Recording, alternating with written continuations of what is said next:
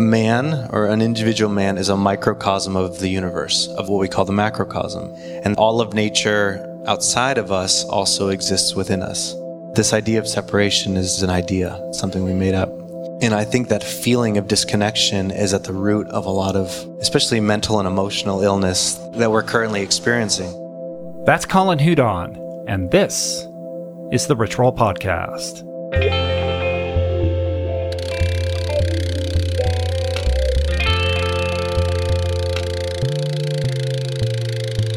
The Rich Roll Podcast.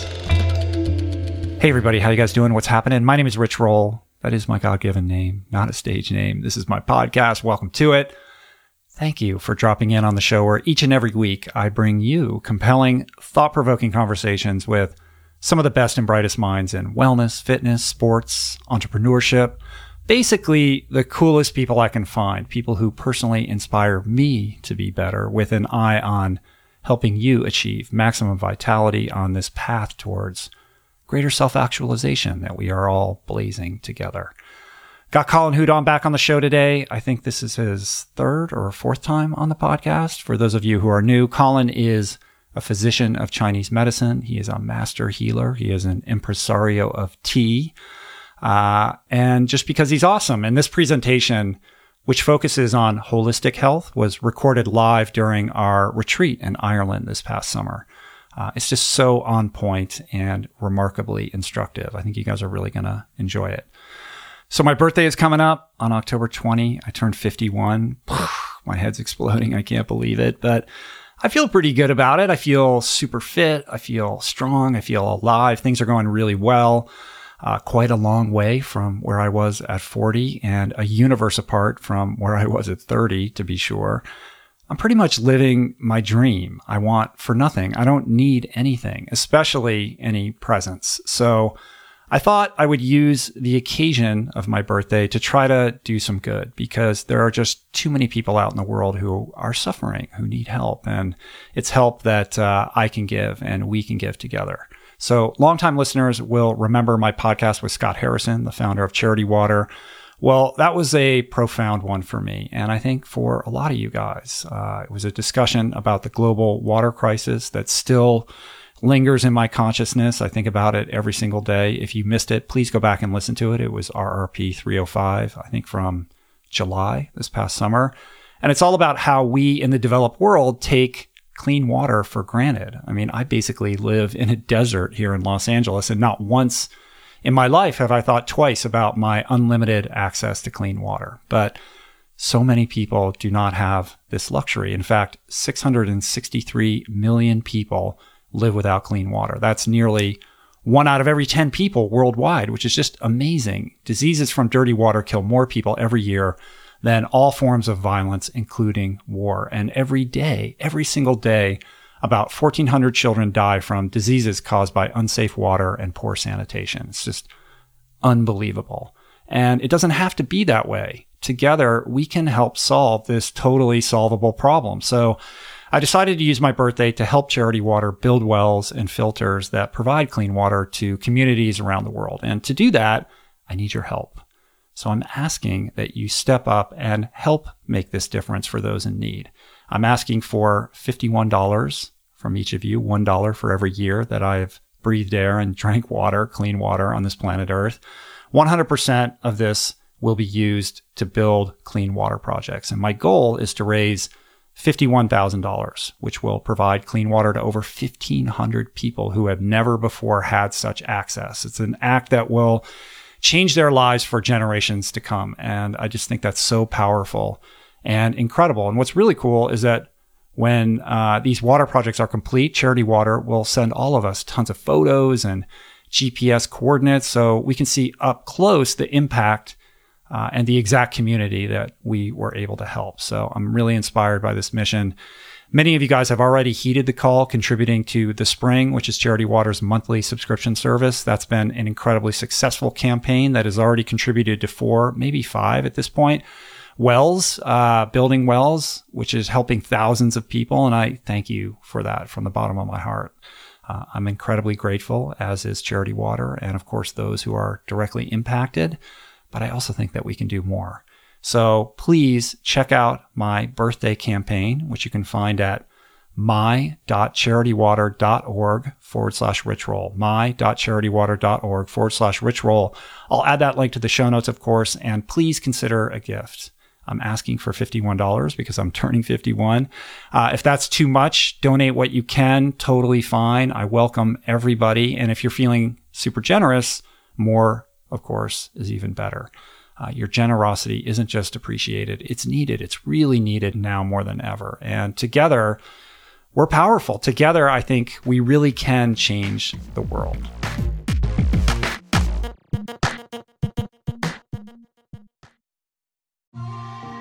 I'm super proud to announce my next venture, Voicing Change Media. This beautiful consortium of thinkers, storytellers, artists, and visionaries, all committed to fostering meaningful exchanges and sharing thought-provoking content. Voicing Change Media will feature shows like The Proof with Simon Hill, Soul Boom with Rainn Wilson, Mentor Buffet with Alexi Pappas, Feel Better, Live More with Dr. Rangan Chatterjee, and The Conversation with Amanda de Cadenet. You can explore this network and all its offerings at voicingchange.media.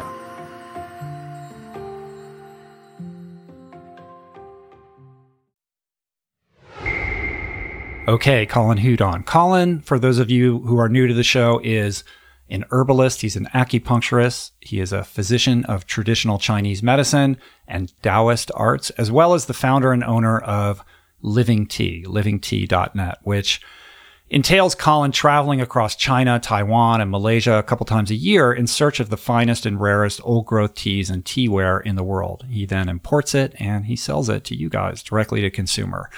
Colin originally learned the art of tea from tea master Wu De, who you will remember from the podcast. He's been on twice. In fact, we only know Wu De because of Colin.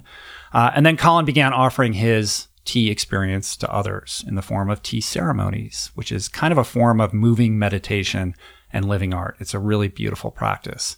People ask me all the time what tea I drink. The answer is I only drink tea from Colin, from Living Tea. And I say this not because I have any financial or professional entanglement with Colin whatsoever. I don't. This is not an ad. It's just phenomenal tea. I think it's the best tea available to the consumer. And in anticipation of this podcast, Colin was cool enough to create a special offer for you guys to get his tea at reduced prices, including an awesome new subscription service he calls Tea Club, in which he takes all the guesswork out of all these exotic teas and sends you his selection of seasonal bests quarterly, including all kinds of amazing extra information. It's really cool. So for more information on that, stick around to the end of the podcast. After the conversation, I'll provide you with all the details.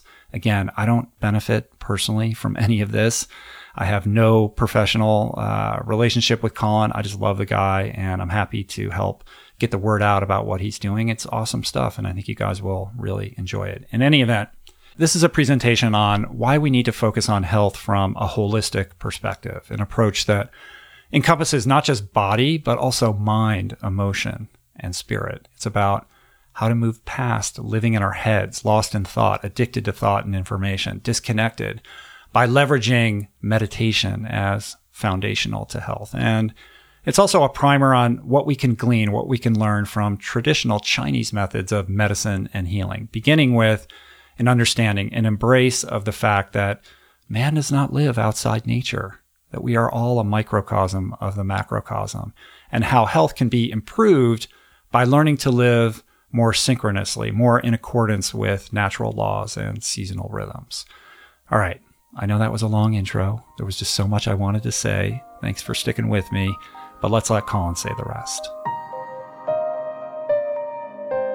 Well, we're really lucky to have Colin with us here, who's going to share quite a bit of wisdom with us today.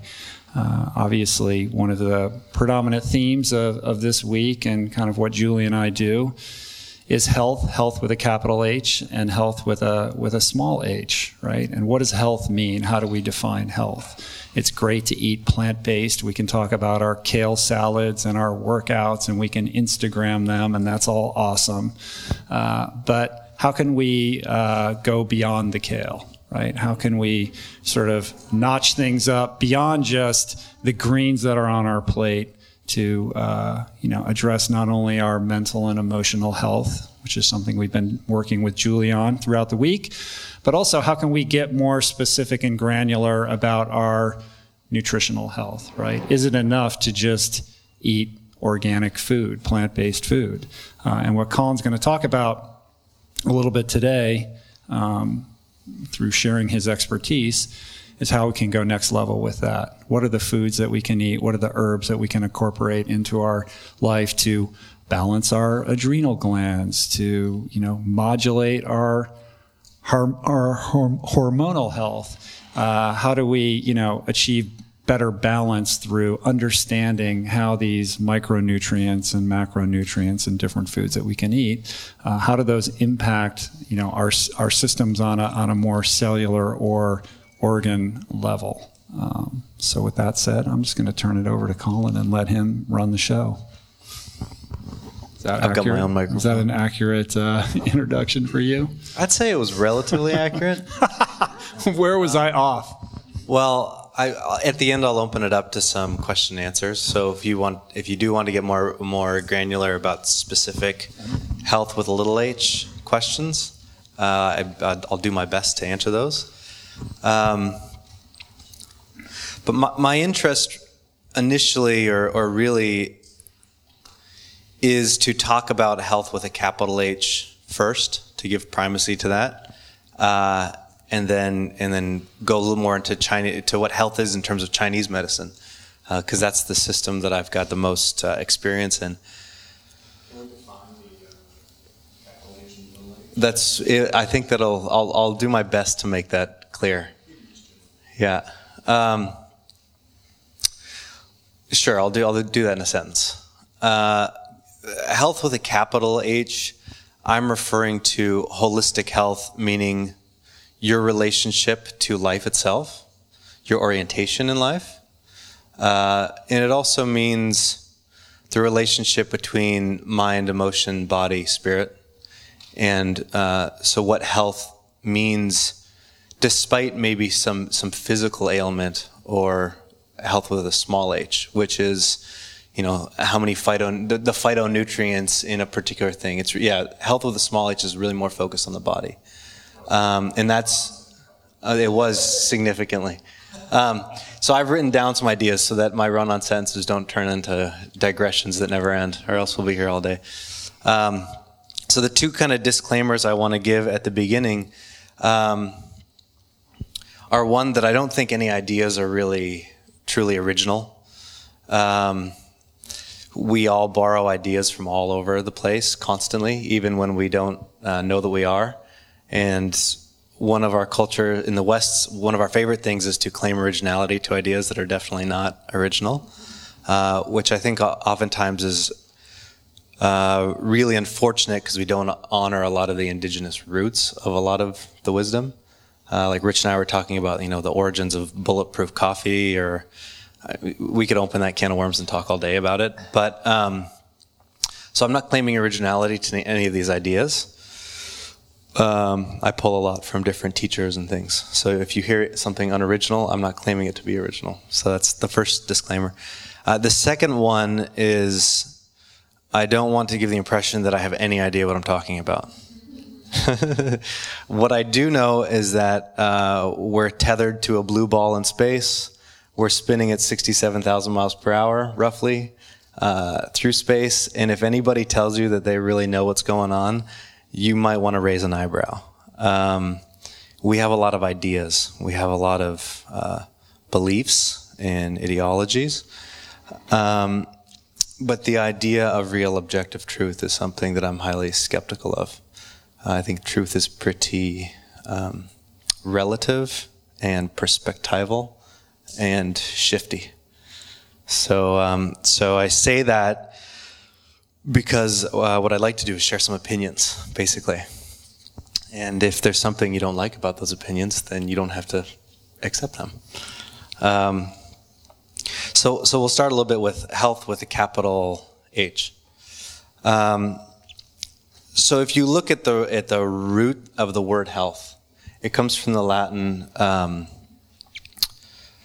I don't know what the Latin is, actually, and that doesn't really matter. That's sort of beside the point. But it shares the same etymological root as whole, as in wholeness, and holy. And I think that's a really significant thing to acknowledge, because it insinuates that health or healing has something to do with returning to or an awareness of your original wholeness as a being, as a person. And that's really significant to me. And in some ways, you could kind of just stop there, and that there's a lot to reflect on just in that idea. But it also insinuates this word holy. And we have sort of a stigma around what holiness is. And it's something that I think we have mixed ideas about. Holy, yes. Not holy like cheese, like Swiss cheese. Yeah.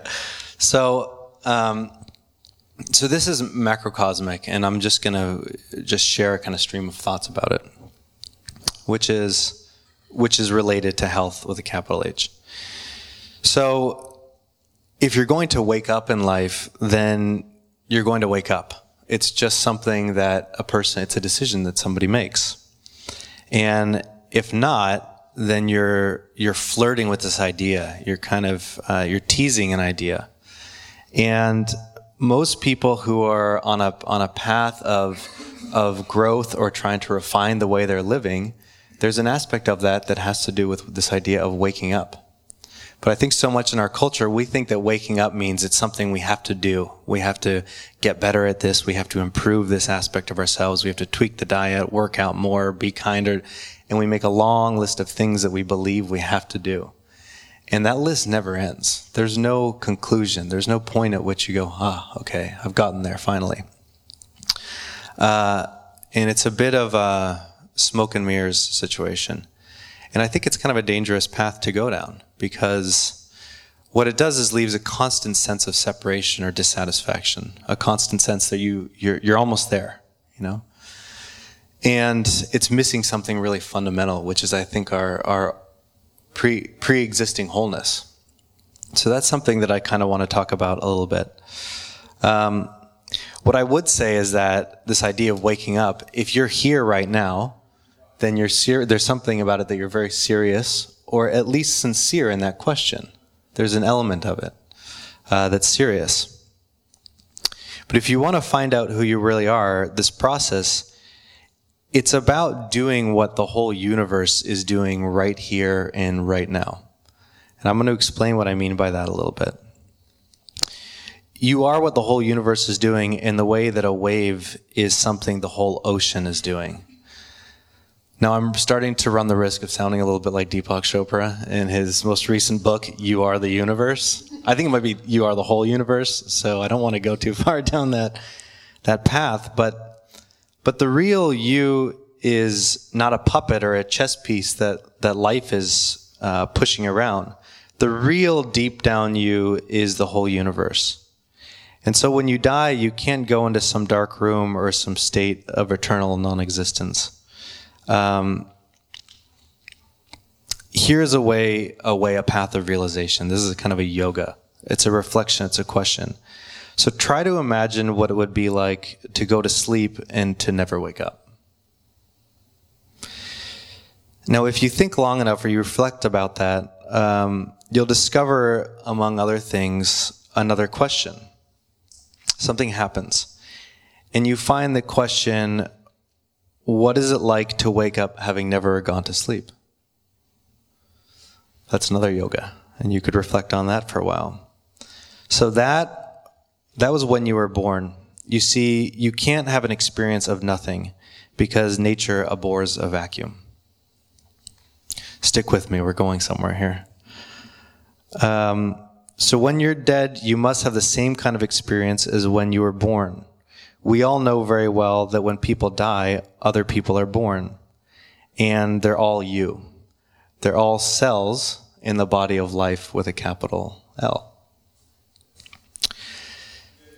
So, for example, when I brew tea in the morning, it's not Colin brewing tea for people. It's life brewing tea through a Colin. And that might sound like kind of a strange or poetic description, but it's actually closer. It's a closer orientation to who and what we really are than our egos want us to believe. So the thing is that you can only experience life one at a time. Everybody is the same I. And when anyone comes into being, that's you coming into being. So you don't have to remember the past in the same way that you don't have to remember how to work your thyroid gland or how to tell your heart to beat or your lungs to breathe. These happen naturally in the same way that the sun just shines. It's not told what to do. You know, if you watch animals when they're born, they're not told how to learn to stand up or how to feed themselves or go to the bathroom or do any of these things. So we're this fantastically complex organism that's doing trillions of things all the time, and it doesn't require thought.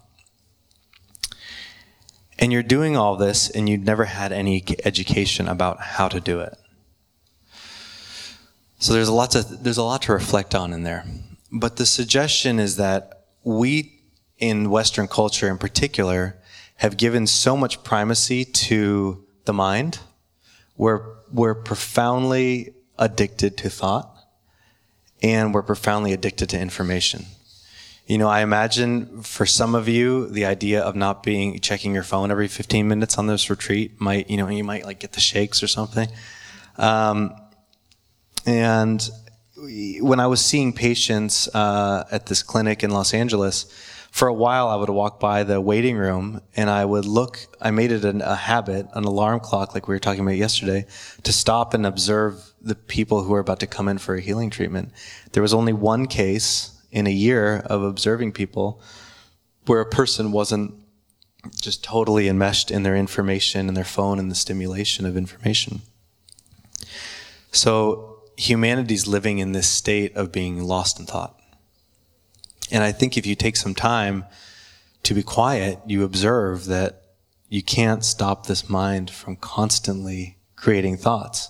And that creates a reality that we tend to spend our entire lives in. And so then you can kind of ask the question, well, if I'm spending all my time lost in thought, and all of that thought is in the future or the past, then am I really living? You know, how am I really spending my time? Am I really here for my life? And I think if you look at that question quite a bit, it can be a little bit disconcerting when you start to get some answers about it. So that's the introduction is now complete. My suggestion, and this is kind of the belief around Chinese medicine, it's the basis of Chinese medicine, is that man, or an individual man, is a microcosm of the universe, of what we call the macrocosm. And that all of nature outside of us also exists within us. That this idea of separation is an idea, something we made up. Or like I said this morning to some people, the earth peopled. You know, it evolved and man emerged out of the earth. And sometimes I'll ask people, and so does one of my teachers, find the nearest earth, put your hand on the nearest nature. And, people get up and like go stick their thumb in a planter, or they walk outside and try to find a piece of grass or something. But rarely do people actually put their hand on their own chest or on themselves. And that is a form of dis-ease. That's a fundamental misunderstanding about who and what we are. And I think that feeling of disconnection is at the root of a lot of, especially mental and emotional illness that we're currently experiencing. So, if you even look at this idea of man and nature, it's in our language. It's in all of the languages. So we have things like, the fingers or arms of a lake, or the shoulder of a hill, the eye of a storm, the mouth of a cave, the lip or foot of a cup, the heart of the matter, the guts of an operation. And there are endless more examples of how we fundamentally, you can understand so much about people through their language. We fundamentally have this understanding, and yet we have gone very, very far away from the experience of our relationship to nature. So I think that's kind of the root of disease, and that's the stance also of Chinese medicine. So I've got to share an Einstein quote because it'll make me sound much smarter. And I think we all agree he was a relatively intelligent human being. And the suggestion is that to be healthy is first to feel whole, to be connected to your own wholeness. So he says, a human being is part of the whole called by us the universe, a part limited only by time and space. We experience ourselves, our thoughts and feelings as something separate from the rest, a kind of optical delusion of consciousness. And this delusion is a kind of prison for us, restricting us to our personal desires and affection for a few people nearest to us. Our task must be to free ourselves from the prison by widening our circle of compassion to embrace all living creatures and the whole of nature in its beauty. The true value of a human being is determined by the measure and the sense in which they have obtained liberation from the self. We shall require a substantially new manner of thinking if humanity is to survive. So I think that's you could unpack that quite a bit. But Einstein was also a vegetarian, so I think he was really living according to these principles.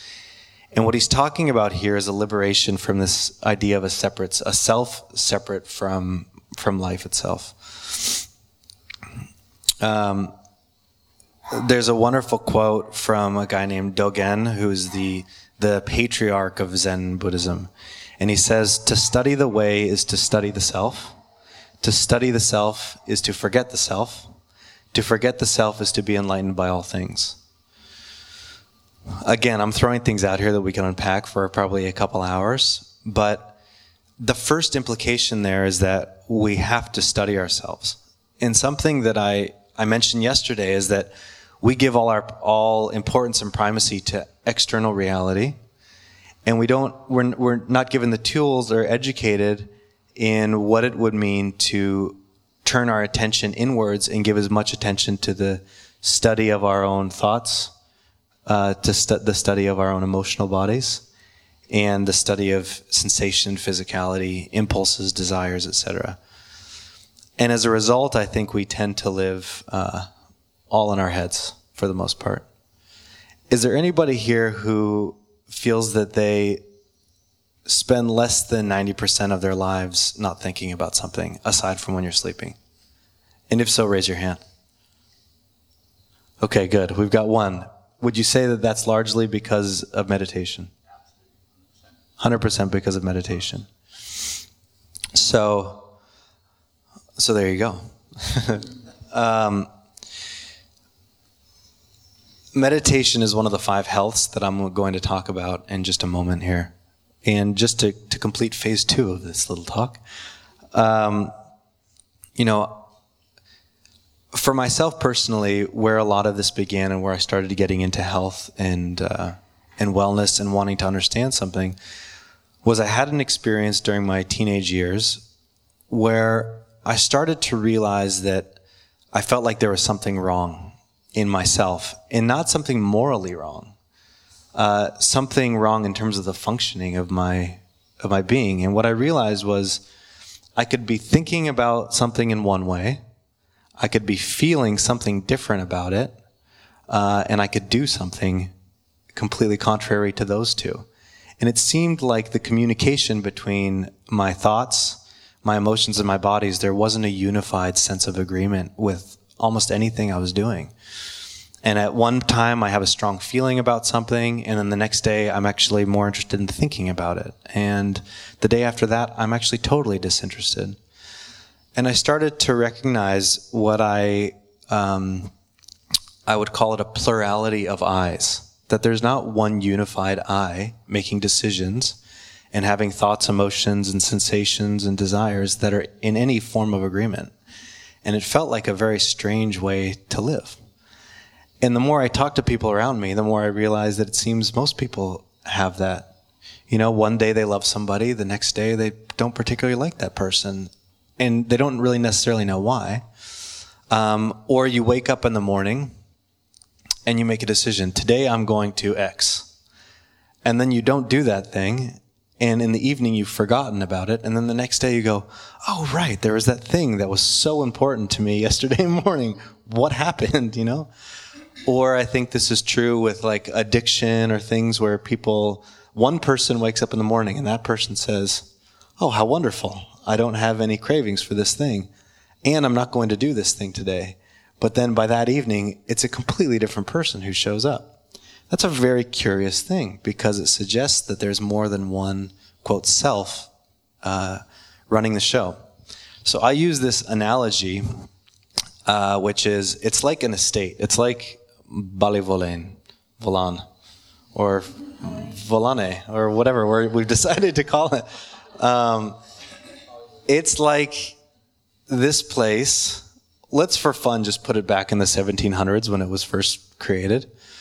And you've got 3 cooks and a person who attends to the bedrooms or cleans the bedrooms and another person who is the coffee brewer master and somebody who attends to the lawns and somebody who attends to the horses and stables. And you have all these people, maybe 20 different people, serving a function or a role. But there's nobody home to guide and determine what all those roles should be or when or how they're done. And the master's gone away on vacation for a year, and all the people have forgotten what their role is. They've forgotten not only what their role is, but what they're supposed to do. And the cooks are trying to, take care of the horses, but they've never taken care of horses. And the people in the stable have decided that they would rather clean the bedrooms but they don't really like that, so they just give up, and they've decided just to drink tea on the patio. And before long, it's kind of total chaos at the manor because the master's not home. Nobody's home to guide the operations of the place.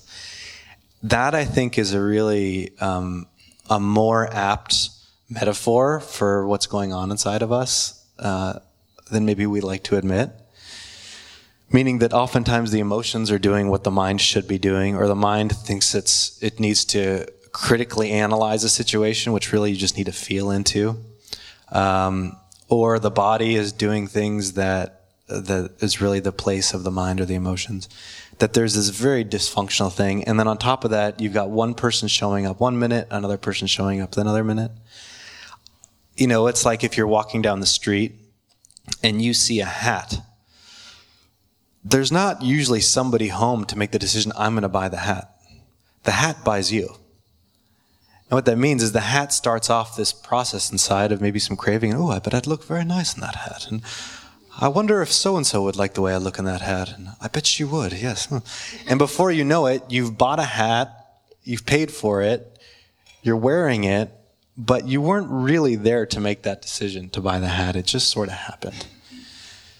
So all of this is to suggest that there's a lot of mechanical functioning going on in us. A lot of it's rooted in habit and conditioning, and that we're really not there for most of these experiences. And that is not living from a place of real wholeness, because we're not even really there for it. And if you go back to what I originally said, which is that health has something very important, very significantly to do with wholeness, in order to be whole, you also have to be home. And in this, I'm suggesting that home is to be really present to yourself. And that's why I think meditation is probably the beginning of health. I think it's where it begins. The ability to be calm and still, to quiet the mind, and to develop a balanced way of seeing things. To both see yourself and also see the situation that you're involved in, and not just be at the whim of whoever shows up in that moment to buy the hat or pursue the young man or woman or whatever it is you're doing. So that's a little bit about health with a capital H. And it might not seem like it's really related, but I think it's actually primary. So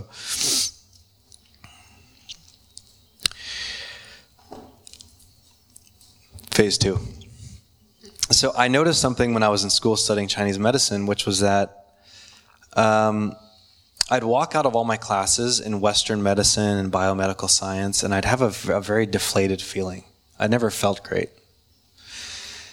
And I'd walk out of my classes in Chinese medicine always feeling really inspired and curious, and my mind would be very open. And I kind of observed that and said, I wonder why I feel that way. It can't just be that it's that the glomerular nephrons of the kidney are just too complicated and it's pissing me off. Because Chinese medicine can be quite complex too. And then I realized over time that it's because there's a fundamental philosophical underpinning to those two approaches to life that are quite different.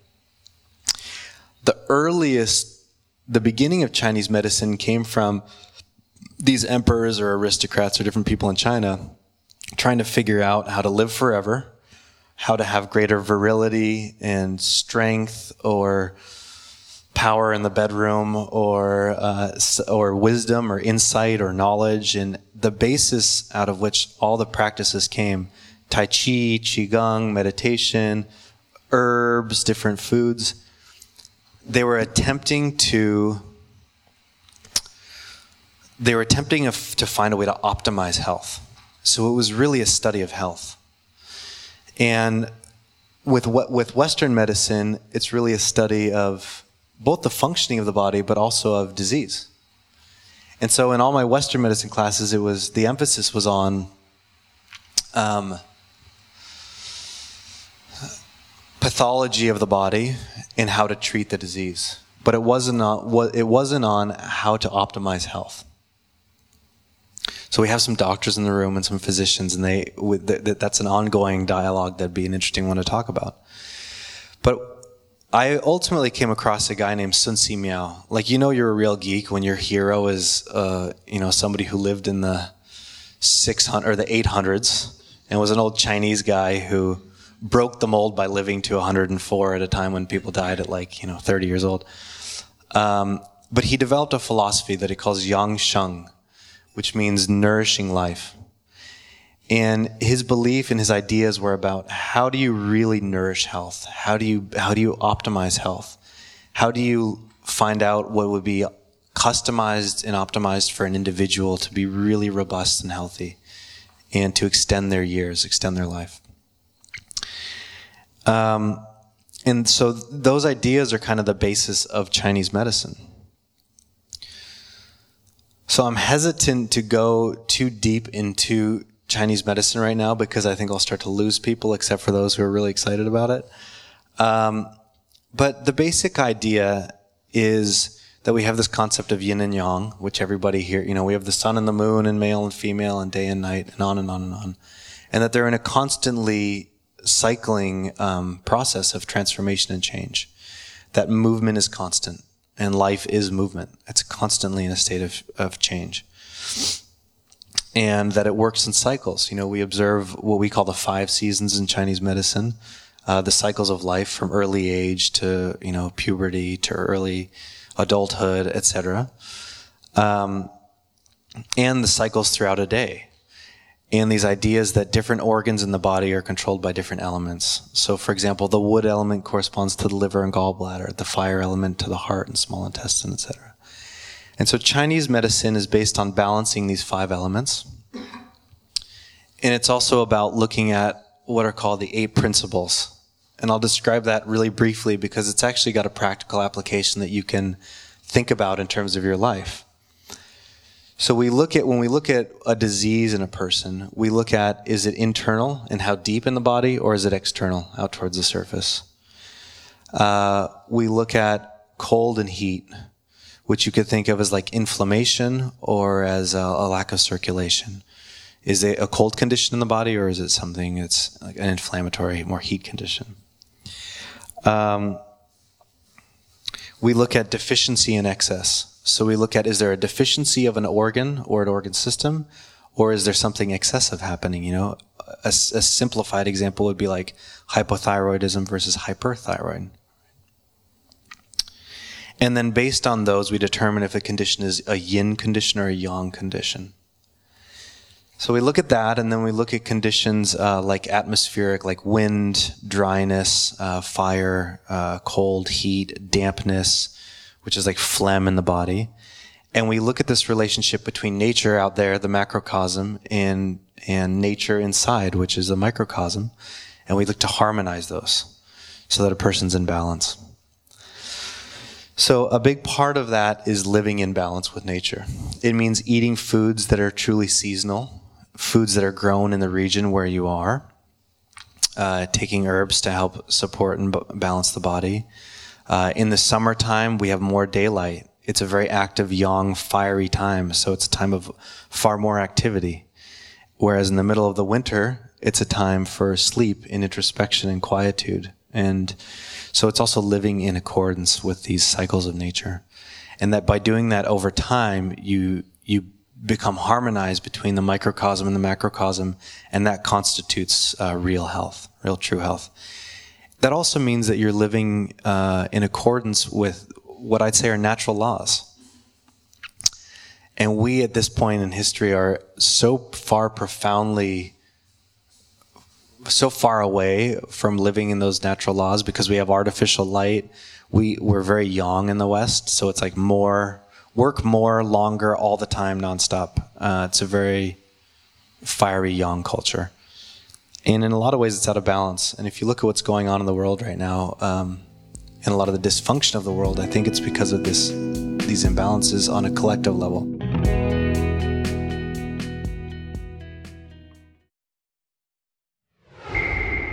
So where I'd like to end and then open it up to some questions is, I'm working on a book which it's based on what I call the 12 vitalities, or the 12 healths. And they're aspects of what I think it means to really live in health in a healthy way. But you can strip it down to 5, so I'll leave you with 5 for today. The first is sleep, the second diet, the third movement, the fourth meditation, and the fifth tea. So I'm just going to say a little bit about each of those. There's actually a great book on sleep by Arianna Huffington that was just published recently. It's fantastic. My basic idea towards sleep is that different people have different needs, and that we should sleep in accordance with the season. In the summer, you can stay up later and rise earlier. In the winter, I think it's really important to actually get more sleep.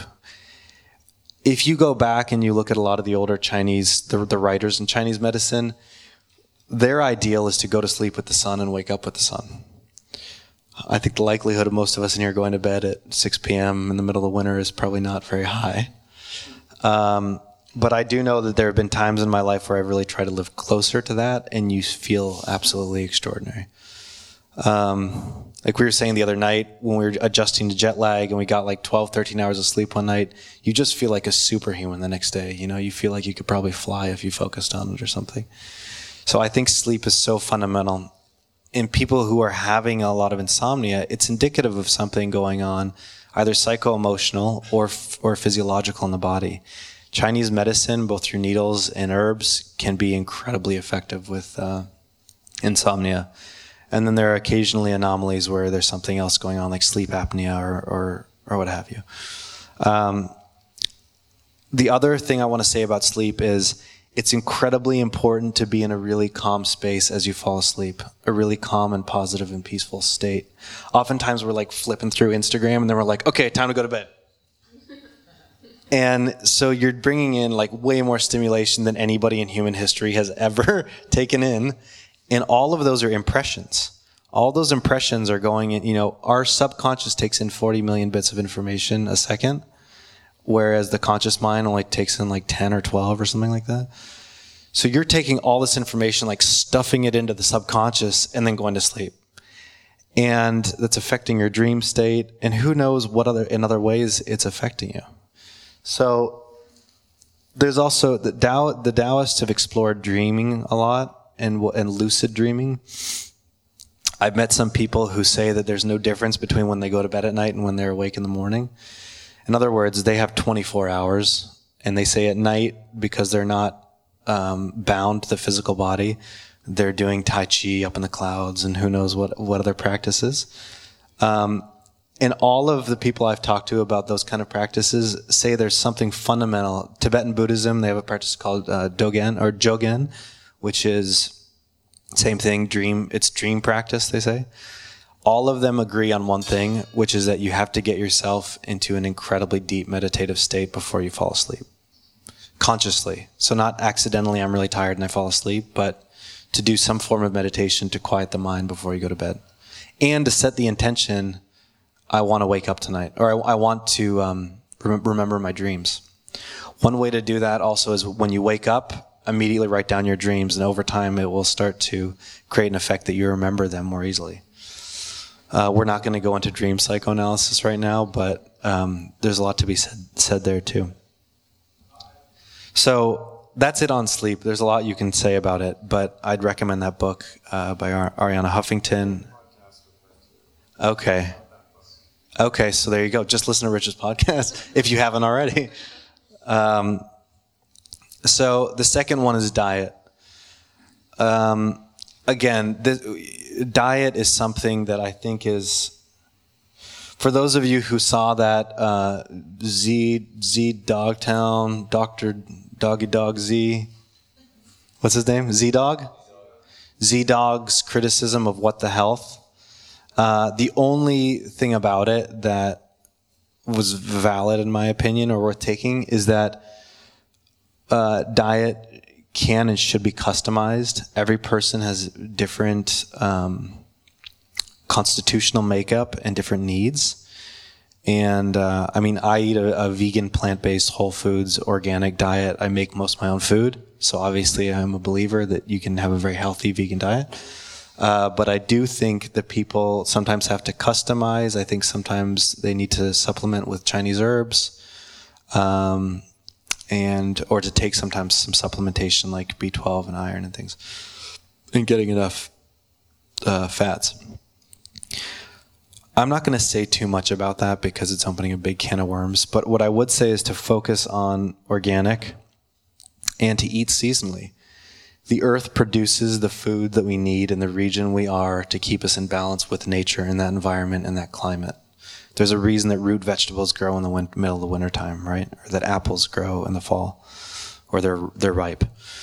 Nature is very intelligent and communicative, and just because we can't eat mangoes in the middle of winter from Brazil or wherever, doesn't mean we should live in a diet of mangoes. I'm going to leave that at that for the moment. I would like to say one thing, though, which is I read this study recently of all of these different examples of people living in a place for a period of time and having some ailment, some physical ailment, and the medicinal herb or plant they needed to address that ailment starts growing mysteriously on the land near where they are. And countless examples of this. So again, we're interacting with and communicating with nature sometimes even when we don't realize it, and I would suggest we should do it quite a bit more. There are different Taoist practices of sitting with a tree, and I know people with cancer who have done this and healed themselves. They establish a relationship with a healthy tree, and they enter into a cyclical breathing process, and the tree will take on the cancer, sometimes grow a tumor itself, and take it from the person and then heal it itself. Again, I'm not suggesting that if you develop cancer, you should only just go talk to trees, but there are people who have done that and healed themselves. So the point is that we're in communication with nature and that we are nature. And diet is such a fundamental aspect of that. Movement, kind of the same thing. I think what's important is that every day that we move, we eat well, we sleep well. And with movement, it depends on how old you are. It depends on your constitution. I would suggest somebody who's incredibly fiery and very young do some movements that are more like Tai Chi and Qigong to balance out that energy. Or if somebody's really sluggish and slow and maybe carrying extra weight, that they do exercises that are what I say more yang or fiery to help to balance out the elements. Everything in Chinese medicine is about balancing of these energies in the body. Movements that are wedded to mindfulness, I think, are a profound learning tool. So things like yoga to actually observe yourself while you're in movement. I know for a lot of you who run, you probably have experiences of hitting a place where the mind drops out and you're profoundly aware of your body and your breathing and the environment you're in, and you kind of go into the zone, right? The ideal would be to have some exercise where regularly you're going into that state of being in a zone, or that's the same thing as being in a mindful state. The fourth is meditation. And there's so many different endless types of meditation that it's, I think, probably overwhelming for people just trying to step into the world of meditation. Fundamentally, for me, meditation is about taking things off. There's a saying, a man of the Tao takes something off every day, a man of the world puts something on every day. So I say with meditation, the simpler, the more accessible, the more it lends itself to observing yourself and or being in total stillness and letting the mind go and allowing things to come up naturally. For me, that's a better meditation. I think I've probably tried just about every form of meditation out there, and I've settled on a practice of Zen meditation, which is about maintaining a state of emptiness internally, or Vipassana. If any of you can ever find 10 days and go sit a Vipassana course, you will have a very profound meditation practice for the rest of your life, and you'll probably be a completely different person by the time you walk out of a 10-day sit. It's non-sectarian. It's technically Buddhist, but you sit with a Jewish guy and a Hindu guy and a Jainist guy, and it's not really a religious thing, but it's a very, very potent form of meditation, and supposedly is the original form of meditation taught by the Buddha. And there's a lot to say about that. If you have questions, we'll talk some other time. And I would suggest meditation every day. I say it's a bit like diet, Just because somebody can't eat a perfect vegan diet or something isn't a reason to say, so I just eat T-bones and New York strips instead every day. Doing something is way better than doing nothing. So even if it's sitting for 5 minutes and starting your day from a place of clarity and stillness, even if that's 5 minutes, if you can't meditate, then have a cup of tea and be attentive to the experience you're having. That can have a profound impact over time. It's a compound impact, I think. And then the fifth is tea. People say, well, tea, how can that be one of the fundamentals of health? I would say that it doesn't have to be tea. I think it's anything, to me, health is anything that puts you in harmony with life itself. And in order to be, there's a saying that the only difference between a master and the rest of us is a master has no future or past. So we could talk about that for a while, but what it means is that the master is one with life, and life can exist for you anywhere other than right now, right here. And so a practice of tea is a practice of mindfulness. It also means for those of us who are living in the middle of a busy city that you're actually connecting with nature in a direct way. You're literally drinking trees. Doing that and using it as a practice to be aware of the movements of your body, the state of your mind and emotions, to be still and to be attentive to the experience you're having. Not to mention the what we call the chi of the tea, or its ability to lift you up or to adaptogenically change your state of being, but also for you to be calm and still, is a very profound practice. I say tea for me in terms of some sort of ritual observance, because I haven't found a better practice for cultivating mindfulness aside from meditation. For me, it's a direct way to connect to nature every day, every morning. I can mention the other what I call healths, but I don't want to go into too much detail about them. So if you want to know, you can ask me. But I think when I find myself in life, and this will be kind of my final word, when I find myself out of balance, lacking clarity, not knowing what direction to go, feeling really indecisive about what I'm doing, having any kind of health issues, I go back to these 5 practices and I say, am I doing them? Is there a deficiency of them? And if I'm not practicing them every day, then I go, oh, okay. And I always find out, it's because I've started leaving this one out. Maybe it's movement. And maybe what I'm feeling is sluggish in my body or tired or I'm not thinking clearly. And I go, well, I haven't been moving for a week or 2 weeks or whatever. or I seem to be able to always track how I'm feeling back to, am I observing these things or not? When I'm doing them, especially for a couple months every day, I get into a rhythm, an inner rhythm, where I just start kicking an incredible amount of ass. And that's how I would like to be living my life. It's also that I feel very centered and grounded and present to the people and present to the experiences I'm having. And from that place, I think you can live a very fulfilled life. I also think when you're balanced like that, your purpose begins to naturally rise up and make itself very apparent. I don't think finding your purpose is making lists of pros and cons and things that you think you should or shouldn't do and thinking intensely about it. Like one of my teachers said, your purpose, or what we call your Jing in Chinese medicine and Taoist medicine, Jing is your contract with heaven.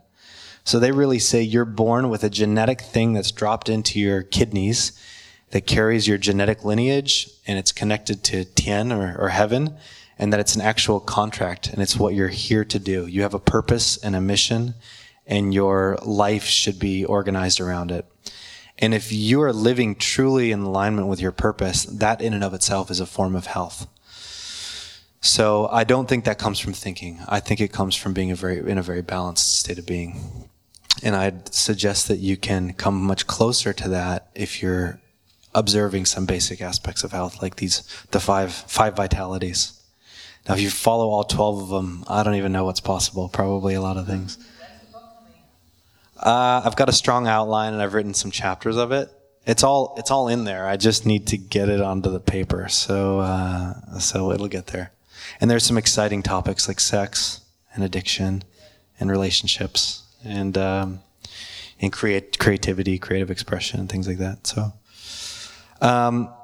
the last thing I'm going to say, this is not a business plug, but it is to say that I have a tea company called Living Tea, and we get old growth teas. I go to China and Taiwan and Malaysia, and we source these teas from trees, some of which are 1,000-year-old trees, and they're grown in their native environments with no pesticides, herbicides, fertilizers, weed killers. They're medicinal herbs. They're not like any tea you've ever drank in a bag or something. And I would suggest if you decide to explore tea as one of your aspects of health, at the very least, make sure it's organic.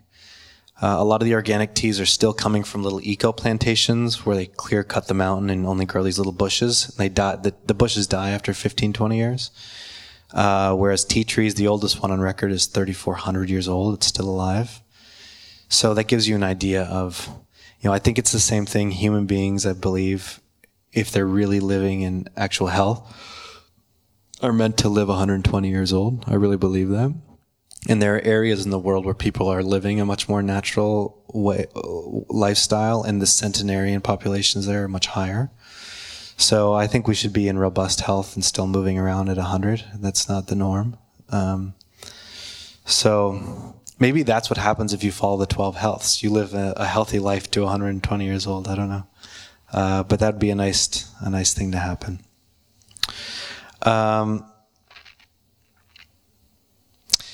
This is actually the last thing I'm going to say, and this is just a really practical thing. I think a lot of us live in a state of tension. And I think at the root of that tension is this relationship to death that's not very healthy. And I was talking at the beginning about what I feel death really is all about. And in one tradition that I've studied, the idea is to consume tension like it's a food. So when there's difficult moments, I've talked to a number of people here who say they're having difficulty in uncomfortable situations, or they have difficulty expressing themselves if they think they're going to let somebody down or disappoint somebody, or they feel a little bit stuck. And I'd like to suggest that all of that tension is just energy. Tension is friction. And what happens when you spark, when you rub two things together? It creates heat. And that heat can turn into a fire. And that fire can be a transformative fire. And I would say that friction is just another form of qi. everything in nature is made up of chi, whether it's the trees or the grass or the clouds or you. And that tension can be consumed actively. And that what that means is when you feel contracted, that you find the point of contraction, you find the place where you feel tense, and you actually breathe that through your system and actually consume it as if it's a form of food. And here's my esoteric statement of the day, which is that I'd like to suggest that the body, meaning the flesh body and the skeleton, is just draped over the chakras. And that the chakras actually are like muscles. If you ask Arnold Schwarzenegger, I don't know if you guys have ever watched like the YouTube video of him, the pump. I'm going to pump you up. You know, it's this video of him lifting and talking about his experience of lifting weights. You know, and you look at that guy and he's looking at his bicep, and he definitely feels his bicep when he flexes it. The chakra system is, they're like muscles, but they're psychic muscles. In order for them to be strong enough, they have to be used in the same way you would do bench presses I can't believe I'm making this analogy, but the idea of breathing tension through the body and is a way of strengthening the chakras. And so I invite you to not back away from confrontation, to not back away from fear of disappointment, to not back away from difficult moments with people or situations, but to face them head on and to breathe into them, to enter into a relationship with them. Because by doing that, I think we really build, I know Julie's been talking about the core. That's really what it is to build the core. And that's also the cultivation of that gut feeling or intuition. And by doing that, I think it helps develop a steering, a navigation system for showing us kind of what direction to go in life. So just a couple thoughts. Again, mostly my opinion. So if any of it resonates with you, great. If not, then you could throw it out. Then breathe into it. So, thank you. Yeah, beautiful.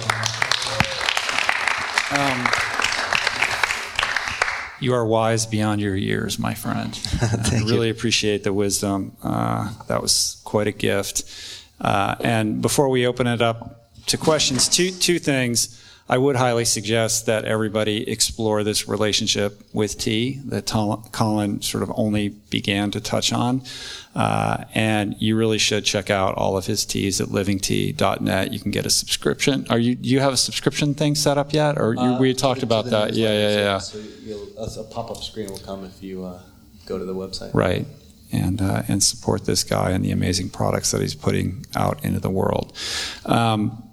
The second thing is I thought, I'd like to kind of launch into the next phase of this discussion by bringing up a topic that I think we can probably all relate to on some level. And, you talked about it in a macro sense, but this idea that we're just chronically, out of balance with the gestalt of the way that we live our lives. We don't sleep enough. We're overly stressed out at work. We're in this state of chronic fatigue that leads to anxiety and depression, and then, pharmaceutical dependence, and it cascades down from there. And I think there are a lot of people in the world. It is almost like the epidemic of our age. Like people are sort of stuck in this system and don't even know the first step to begin to emerge out of it, right? So you explain these, sort of core principles of health, each and every one of them, integral to, clawing your way out and achieving some, approximating a greater sense of balance in your life that can lead to improved health. But if someone is feeling really trapped and confused and it's just, these are brand new ideas to that person, like what is the first thing that they can do? Or is there, a practice that can ignite that spark that would be more important than any other that one could focus on? I mean, I would probably smoke a cigarette to calm down first, because you don't want to be too healthy after all, because you're going to die, right? No, I'm obviously being sarcastic. Organic tobacco. Yeah.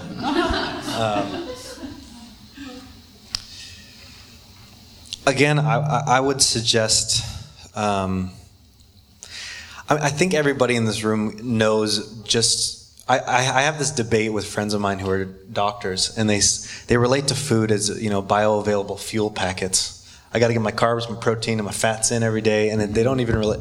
They're like the guys in Silicon Valley. The Soylent guys. Yeah, who are just like, just drink this milkshake twice a day and you're cool, and it's like, you're cutting yourself off from such a fundamental relationship to nature and also to other people. Like, for example, I don't know that it's about finding some practice. I think it's about doing the things we're already doing in a better way. And it's not in a new way. It's actually, in a lot of ways, going backwards a little bit. I don't know how many of you, before you eat, take a moment to acknowledge the labor and sacrifice that went into that food internally, to acknowledge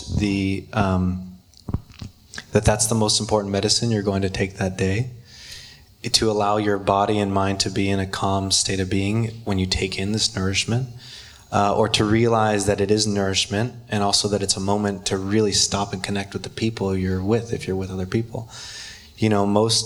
Most often we get the food, we scarf it down because there's the body's hungry. Stick in the face, moving on, next thing. Like whatever happened to, even if it's non-spiritual or religious, whatever happened to a moment of prayer or stillness before we sit down to a meal. Now it's almost seen as weird.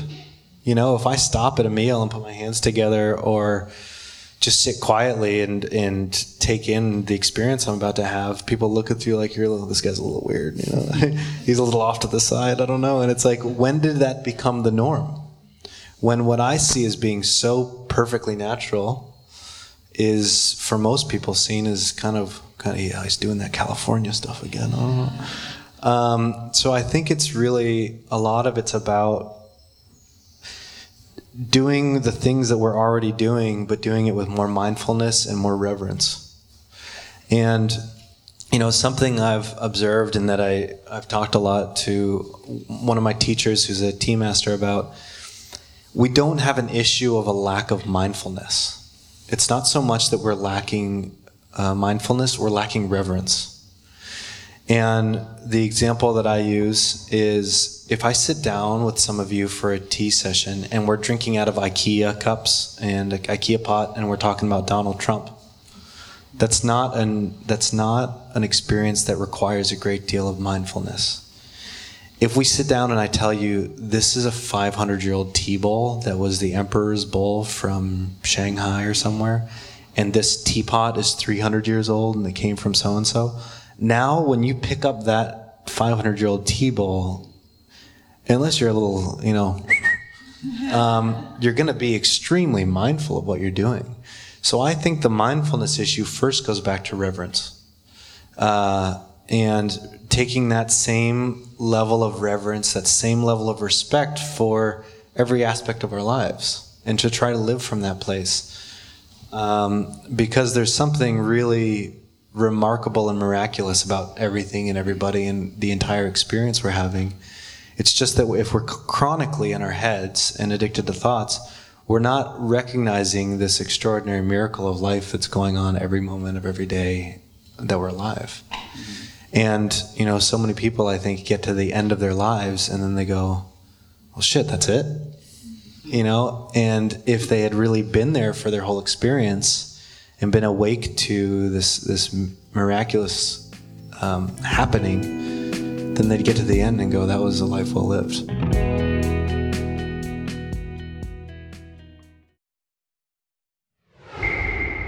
All right, let's open it up to some questions. Andrew. Other than Mike Rich. Colin, that's fantastic. I really enjoyed listening to that. I just wanted to talk about a bit, you mentioned there towards the beginning and the end, about death.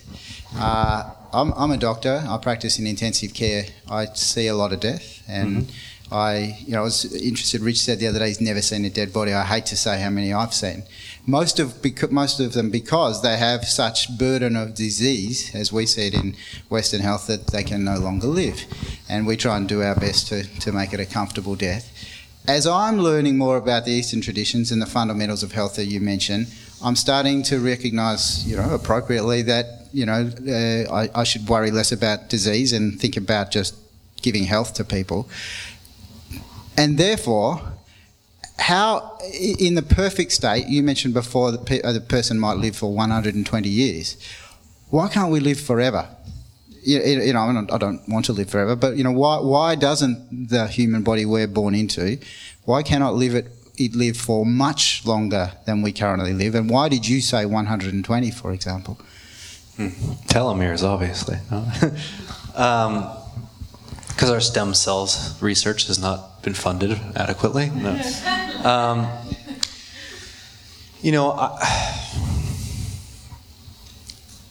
I went to this conference last year that was a private conference put on by the founders of the TED Talks.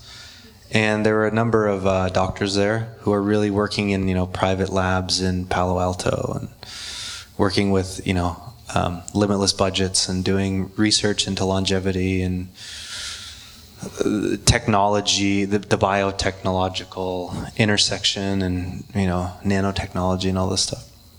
And they're kind of trying to solve these questions. I mean, this is a little bit like, you're asking a Taoist a question about science. And so my answer is that it's unnatural. And I derive all the guiding principles of my life by observation of nature. And I think we naturally could live to 120 years old if we were really living in harmony with nature, but not through an artificial means. And so to me, it's just natural. It's different animals have different lifespans. There's also a concept in Taoism of what's called the Husien, Hsien, which are people who, through spiritual practice, cultivate. This is going to start sounding a little crazy, but it's called the holy fetus, and so it's called Hudon or inner alchemy, and they cultivate what in the West we call an astral body that is independent of the physical body, and it lives on beyond the physical body, and they're called immortalists, right? So they're suggesting that they can live forever, and also that through reincarnation that people eventually arrive at a place where they commit themselves to those practices and achieve this state. But again, it's through these sort of natural means, through different types of meditation and breath work and Tai Chi and different practices. It's not through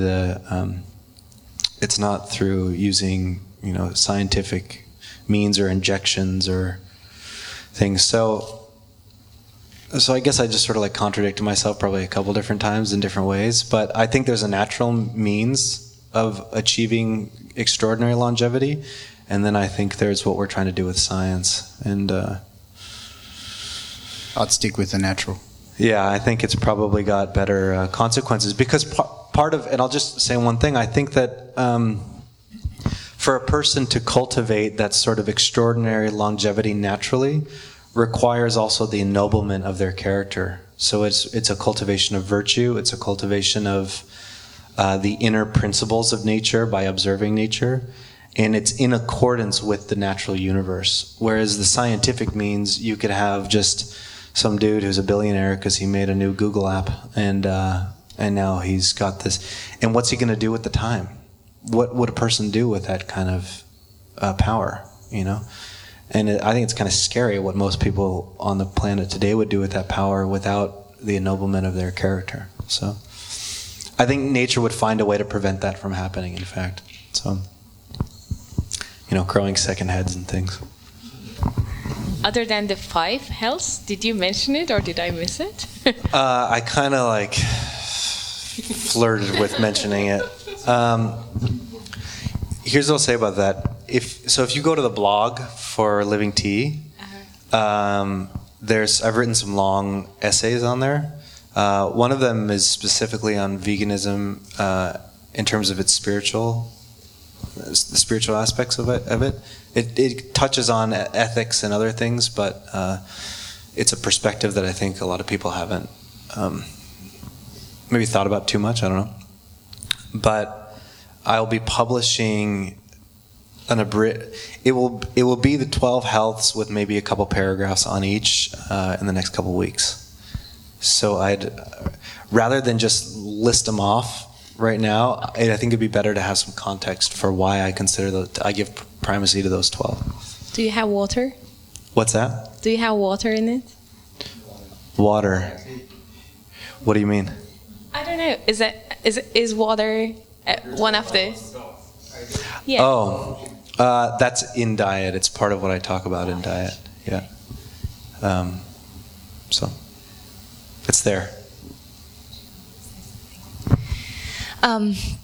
So there's this theme that I've kind of been working through for some time in my professional life, and it is, particularly for a female in a corporate environment, is the suppression of your emotions.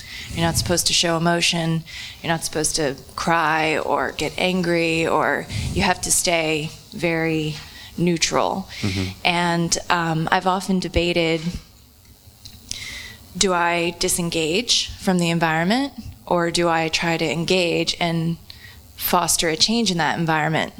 And both seem to be detrimental one way or the other.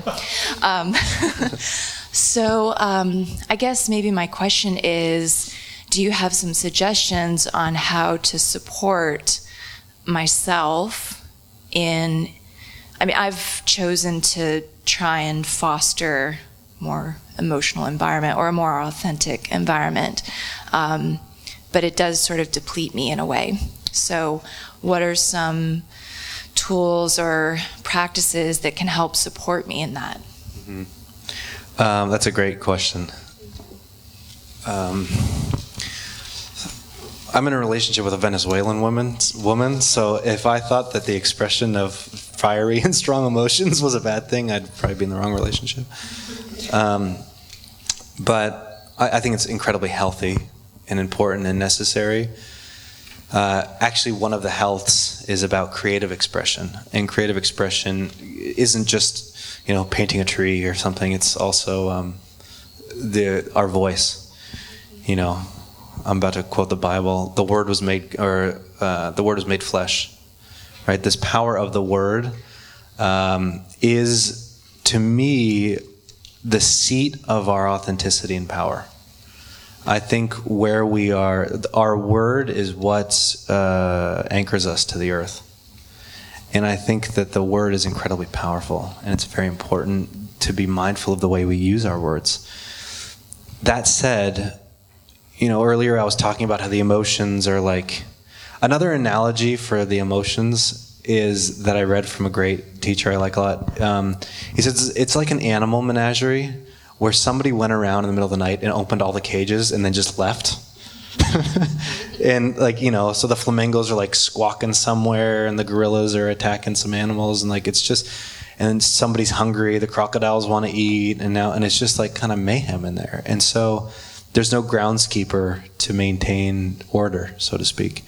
And so the emotions are very reactive, and there's not much space between something that happens and our emotional reaction to it. The communication and expression of those emotions, I don't know how helpful they are in situations. So I'd suggest first that space is really creating some space through meditation and practices so that there's some space between you and the emotion. The second thing I would say is sometimes I tell people, internalize everything, externalize nothing. So what I mean by that is an externalized lesson of, Trapper's being a real inconsiderate asshole right now, and I'm so sick of his blah, blah, blah, blah, blah, and then all the mental chatter about it, da-da-da-da. That is not, where is the lesson in there? Okay, so the lesson I get out of is sometimes Trapper's a dick. Great, that what can be done with that information? Nothing. If I can see that that's happening, or that I'm having those thoughts, and I can internalize it instead of externalize it, I can internalize it and say, when am I an inconsiderate person? Am I being inconsiderate in this situation? I think the internalization of our external experience and recognizing that actually there's no separation between the self and other at all is a very profound tool for growth.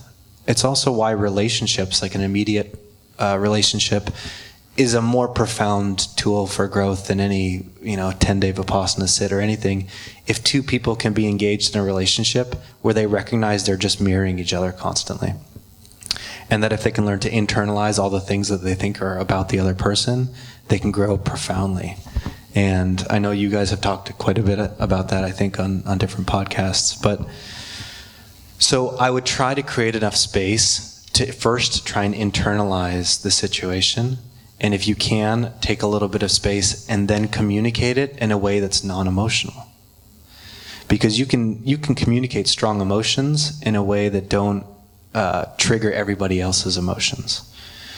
And sometimes you just gotta, but I would say actually, if you need to speak up and you're stifling it, then let it out, because it's healthier to let it out and run the potential risk of what could or could not happen than it is to stifle and repress what you're feeling, something I say to people is, how would you live your life if you knew you couldn't fail? The worst possible thing is you get fired. Maybe that's actually the best possible thing. And if you're in an environment where you're having to live in a way that's disingenuous and inauthentic, and you're constantly stifling yourself, then maybe that's not the right place for you, And maybe you need to be in a place where people can actually honor and hold space for you in a way that's meaningful. So, yeah.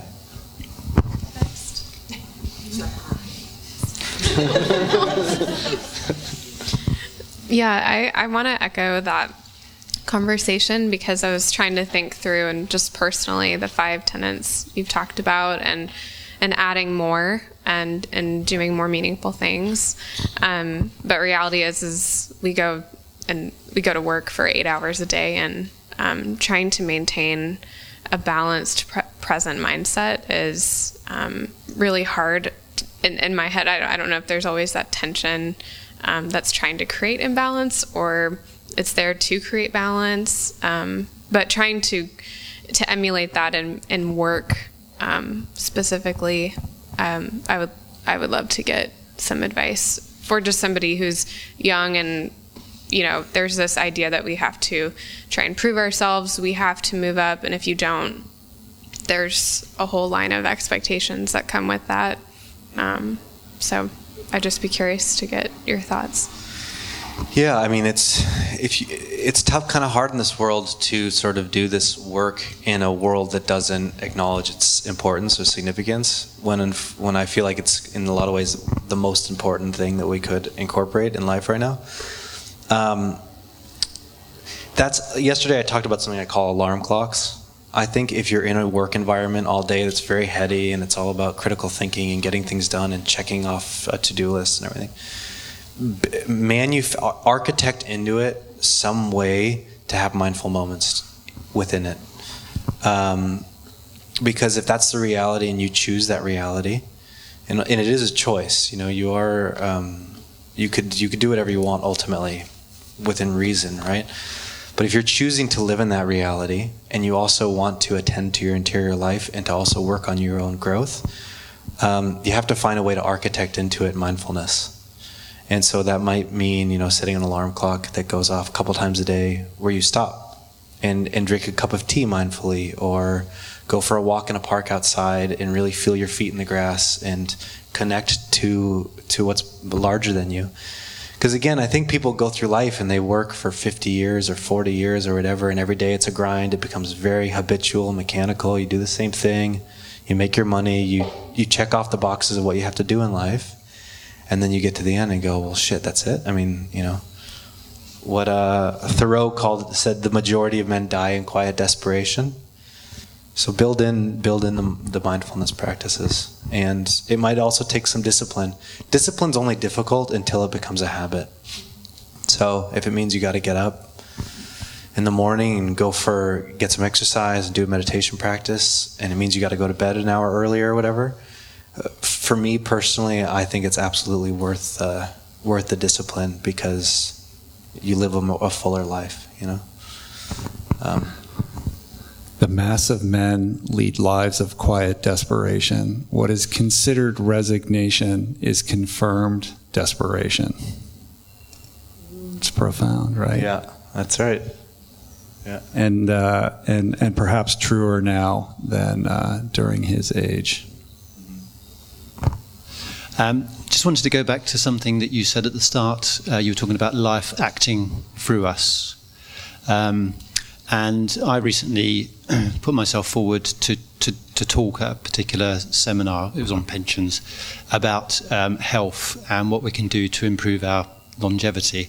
And I talked a lot about plant-based diets. And the reason I did that is not because I enjoy standing up talking to people, I don't, but I felt pushed to do it. I felt it was life acting through me, and I just kept things just appearing in my brain about what I should be talking about. So it was life acting through me. But I also think that, so I was talking about vegan stuff quite a lot. There's also paleo people where they're being pushed to talk about paleo. Now, is that life trying to say that different people should have different diets, or is it just life messing with us? That's a good question. I mean, I wouldn't worry too much about that. And what I mean by that, it's like once the Buddha was asked, are you a man or a god? And he responded, I'm awake. So it's just kind of wrong question. I'm not saying that's a bad question. All questions are good questions. What I am saying is, do your thing. You do you. Yeah. And do it to the best of your ability, and set an example by your own vitality and the way you feel, and embrace it. And don't shy away from sharing who you are with the world, and allow the people with whom that resonates to resonate. And if it doesn't, then that's their own trip. We spend too much of our lives worried about what other people think. And I don't think you can live a genuine, authentic life if you give a shit what people think. So, it's not saying walk around saying, I don't, I don't care what anybody thinks, but don't live your life from that place, right? Thank you. Can I go again? Sure. I want to come back to Western health again, which obviously because I work there, but also because the people in this room see doctors that practice Western health. I hope as well as seeing people who practice Eastern health principles as well, philosophies. I'm starting to become to a dilemma in my career where I see all the good that you can do in Western medicine, but also a lot of the bad, because basically all we do is give a pill or a procedure for everything, and we have to put a label on the diagnosis every time, when in fact many of the things, your fundamentals, which I like to now preach as well, are the most important things you can do. I think sleep may be the most powerful drug, in inverted commas, on the planet. Maybe even more powerful than meditation. We can debate that one. But so when I'm practicing, how do I convince the patient who's wants to see me for a pill or a procedure that I can give one of the more natural fundamentals of health? And also, how can the people in this room who come to a doctor wanting to try and get the more natural remedies rather than the pills or the procedure, how do we all interact in a modern society where we're getting worse as we get more tools and more x-rays and more operations and things that we can do? Any guidance in that dilemma? Yeah, this question seems to come up a lot. And actually I talked about it in at the end of the Italy retreat. I think that podcast was Rich published that as a podcast, and I think I go into some depth about that question. But my brother's a Western doctor, and he studied Chinese medicine for a year and a half, so we have a shared lexicon. And he just finished his residency, so he's at the same place that is starting to really see and question: am I helping these people? I'm just prescribing drugs or cutting people open, and and then they're going to come back in 6 months and nothing's changed. I would say in your case, so either share like you're doing through events or podcasts and things, or open an integrative practice. Buckminster Fuller, who I think is an unbelievable thinker, one of the most extraordinary thinkers we've had in the last 100 years, he's got a great quote where he says, You do not defeat the existing system by fighting against it. Or you don't subvert the existing system by fighting against it. Create a better model that makes the old one obsolete. Something like that. So I think instead of railing against the healthcare system and the insurance situation and you work to create new models and to share information in a way that's more... Inspiration is far more powerful than incitation. So, incitation can get people fired up for a little bit, but inspiration can change a person's whole life, I think. So I'd say just keep on with what you're doing. and what about the patients themselves? How can they get to... Right. You're like, what about the question that I asked, though? No. That was very helpful. But I'm also wondering, I see a lot of people where I say, when you go to the doctor, why don't you seek to find out that the answer is within yourself? Or that by getting more sleep and changing your diet, you might fix yourself. And they go, no, I want an operation. Just tell them to start reading more Deepak Chopra. I think that's that's a tricky one, right? I would suggest that maybe you do your research into alternative modalities that you really feel are valid or that you agree with or you can stand behind, and find a practitioner, because there are great alternative medical practitioners and a lot of mediocre ones. I guess it's true of doctors as well, except that the baseline of becoming an MD, you have to pass through so much that you kind of know what you get, at least at a baseline. That's not necessarily true because of the rigor of standardization with some of the alternative. Like I lived in LA for like 8 years, and like there are a lot of people who are like, I was brushing my teeth one day, and then I realized, because the dolphins came to my third eye, that actually I'm a crystal Reiki master from the 9th dimension. So now I do healing treatments and I charge $400 and it's fantastic. And you may or may not experience anything. It's like, so, a lot of people are out there who haven't gone through any really serious, rigorous training and education. So I would find somebody who you can stand by. Or if you want somebody who has the credential of being an MD, who's also practicing other modalities, because there are definitely people like that out there, and you work with them or integrate them or refer to them, or you find a couple points that you think people can really digest and absorb that are accessible. I think the biggest thing is accessibility. A lot of people know that there's other ways of living, but they just don't even know where to begin.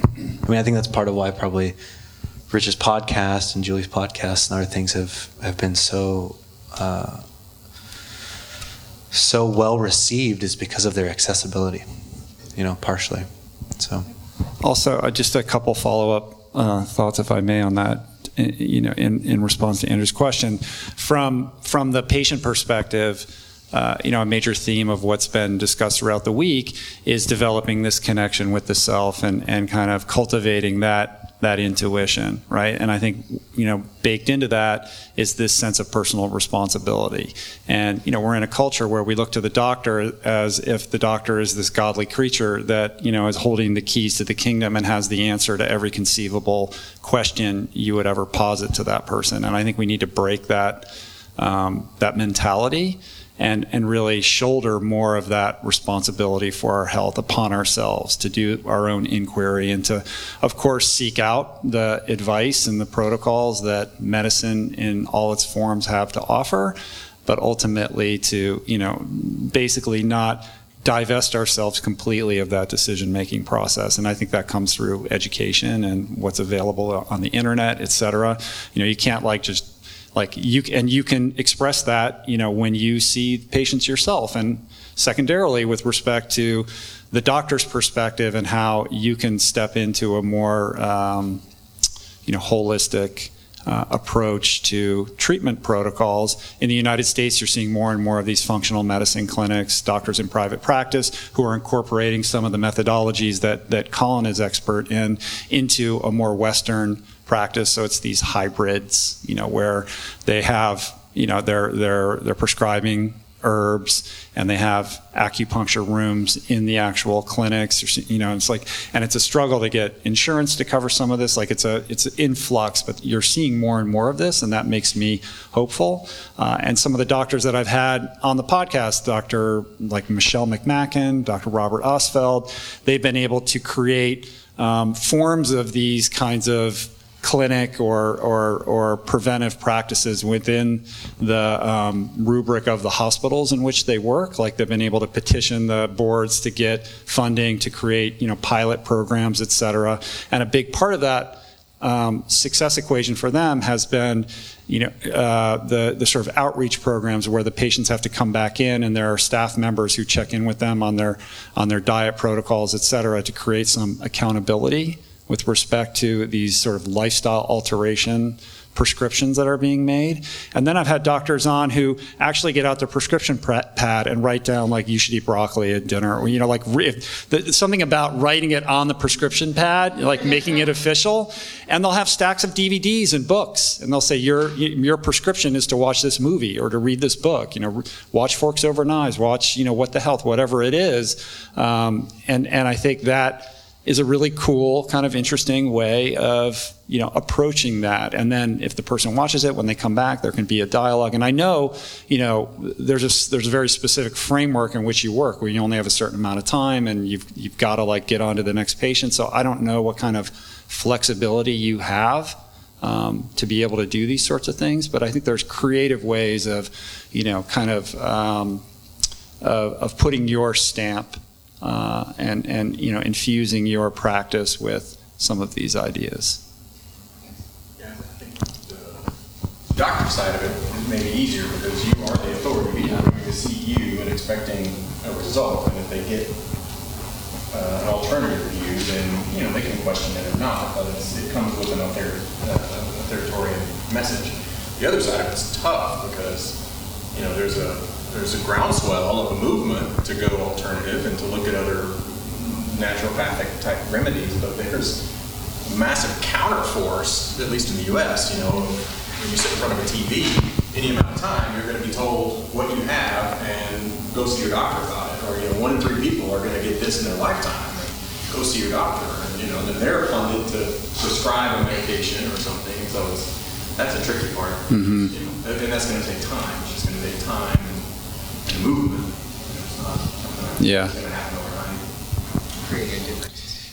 Yeah, there are major problems with the medical system as it currently exists. I mean, I'd go so far as to say it's a broken system, but there's also a lot of very brilliant minds and very compassionate, intelligent people working on that problem. There's also a lot of agencies who have a vested interest in not allowing that to happen. So, we're in interesting times, my friend. Yeah. I had a question. I live in Cincinnati, and you live way out in wherever, Colorado. If I wanted to find a person that practices Chinese medicine in Cincinnati, and I don't know anything about it, how do I, what do I need to look for in that? Is there a certain place that they should have gone to school, or a certain number of years that they practice? I mean, how am I going to know that they're a good practitioner versus a quacky practitioner? Mm-hmm. Yeah. The good thing about Chinese medicine, and one of the reasons that it's of all the alternative medicines, it's the one making the most headway in terms of mainstream society, Western society, is because it was so well standardized and exported under Mao Zedong, which there's a whole story there I'm not going to go into. We can talk about it later if you want. Okay. But the testing is really rigorous, and the standardization of care and the education. So you won't find many, you can't practice as a quack Chinese doctor. I mean, you would very quickly be shut down and likely put in jail or something. So there is a standard there that's good, you can trust. But there is also a big difference, and I'd say this is true of Western doctors as well, of somebody who's been practicing for a long time, very actively, versus somebody who's just starting out. And that's not to say that somebody just starting out might not be very good. I remember listening to this podcast somewhere recently that was talking about the instances of death by some cardiac failure or some sort of heart-related issue went down when all of the senior or elder cardiologists and cardiac surgeons went on vacation. And they did this big study on it across the country. And they were trying to figure out, like, what is going on here? Like, you got all the old veterans leaving town, and it seems that the quality of care is better. And I think there are lots of different conjectures as to why that's the case. But one of them is that you get these young guys fresh out of school. They're putting a lot of pressure on themselves. They're not mechanical because they might not know the answers to everything. They know that. So they're very attentive. They really care a lot about what they're doing, and they're much more engaged. They're not doing things based on, this is how I've done it for 20 years, right? So you can have practitioners who are younger in their practice who are still very good. I would say email me if you want, and I'll be happy to ask around and see if I can find a good practitioner. I will definitely do that. Is there no website or one place where you can go to find somebody, who's in your area? There's not really. You can find one through NCCAOM, which is the National Accreditation Institute. You could type in "find a practitioner" by city or state, but you won't be able to get any kind of reviews on them or anything. So, what is the accreditation she looks for? No, so that's another thing, right? Is if you're trying to address a particular thing, then they're licensed practitioners, but then there are also people who've done an additional 2-year specialty, which are DOMs. So it's a Doctor of Oriental Medicine, DOM or OMD, and they'll have OMD, the band. Yeah, yes, exactly. That's where they got the name. If they have the title of doctor or OMD or DOM, it means that they've spent 2 years intensively researching a particular area. Okay. In particular, if it's around, I know a guy in LA who's treating cancer, which he can't claim that because it's illegal, but he has people from all over the world flying into LA to see him. And he was one of my favorite teachers for 6 years. And this guy's mind is so crazy. He's absolutely brilliant. And he was an MD in Beijing, came up against what he thought were the limitations of Western medicine, went back to school for Chinese medicine for a number of years. And he's almost exclusively treating cancer. That's really his focus. So, yeah. Why is it illegal to claim that? Because of the American Medical Association, primarily. There's just certain...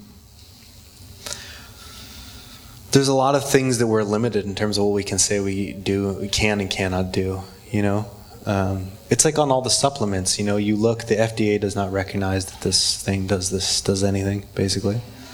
And you're like, but what about all these instances of it doing this thing? And it's just kind of a bureaucracy, I suppose. Do you have anything more to say on that?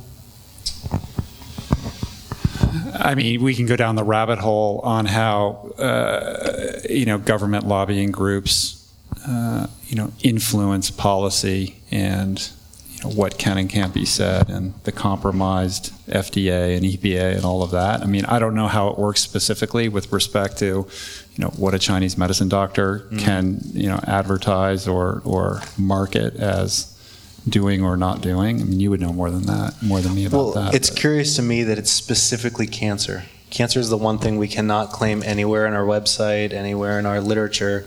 We can't say we can treat cancer.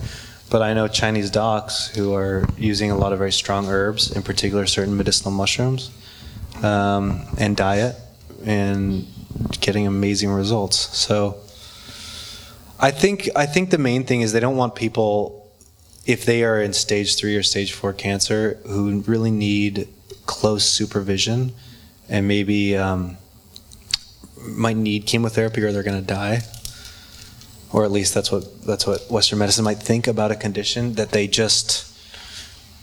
disregard that, or they say, I'm not going to get any testing done, or I don't need, any labs or radiological reports. So